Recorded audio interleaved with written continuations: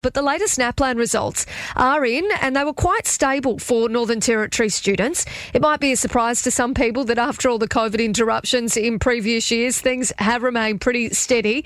To shed some further light on those results is the Education Department's Deputy Chief Executive, Saeed Amin. Good morning to you. Katie, good morning, and good morning to your listeners. Great to have you on the show. Now, Saeed, how did our students perform across the various categories?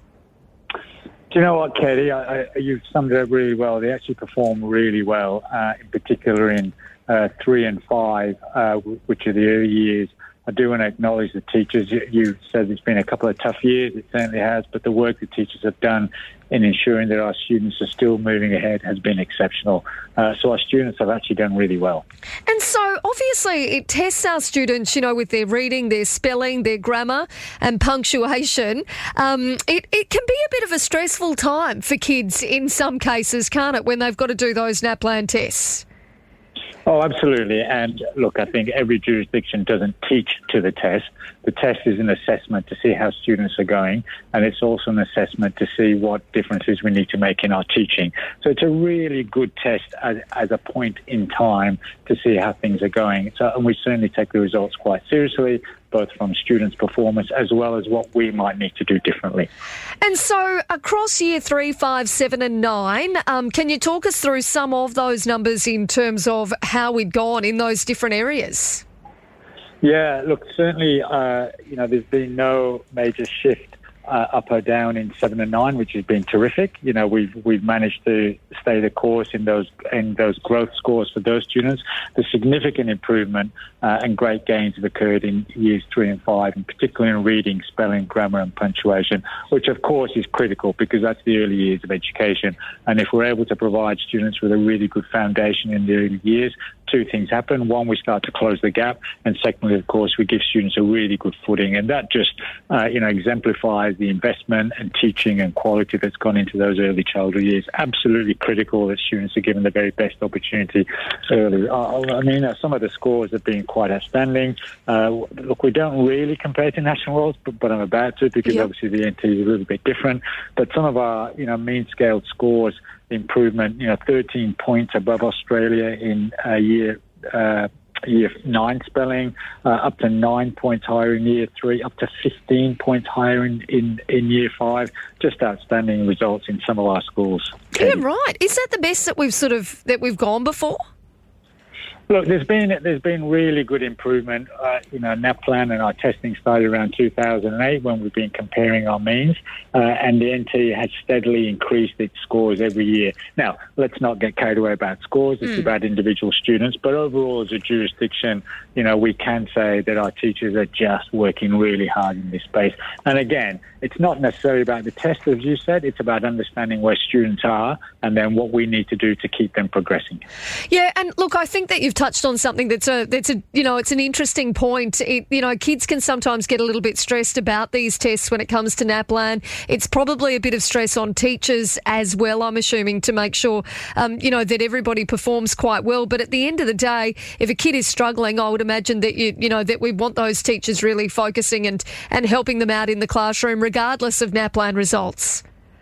Absolutely spot on. As I said earlier, it's just a one test in time to give us an indication. There has to be assessment in schools, of course, to see how we're going and how students are going, but it just provides another rich source of data to see what we need to do differently or better or more of or even less of. And absolutely, what we found is that from 3 to 5 to 7 to 9, which is the national testing times, what schools do is that they track students. So even if you haven't performed that well in year 3, we want to see how you've gone in the next couple of years, next couple of years. And what we find is that just because you haven't performed in a particular test doesn't mean that you're not going to perform well in the next test. So there's always time to catch up, which some of our kids do. And Saeed, how did we go in some of our more remote areas?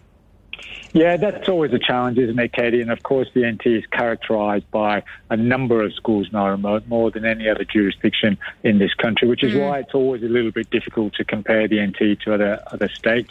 It's a lot easier to compare Queensland to WA and Victoria to New South Wales, but we are in a different position.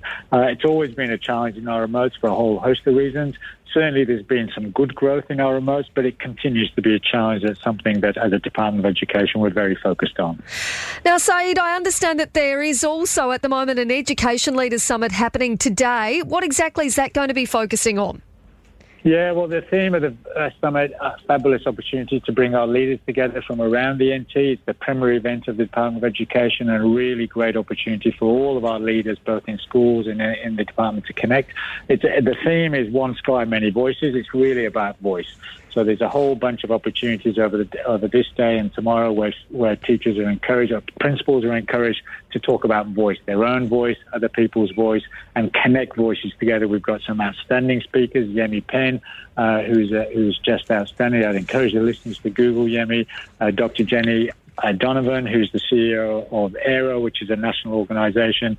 And then tomorrow there'll be showcases where principals will talk about the work they're doing in school. So it's all about connecting, Katie, an absolute premier event. And I'm really delighted. I think there's about 300 people in the hall here today, and it's already started to be a great day. About 300 people. Who exactly is attending? Principals or others as well?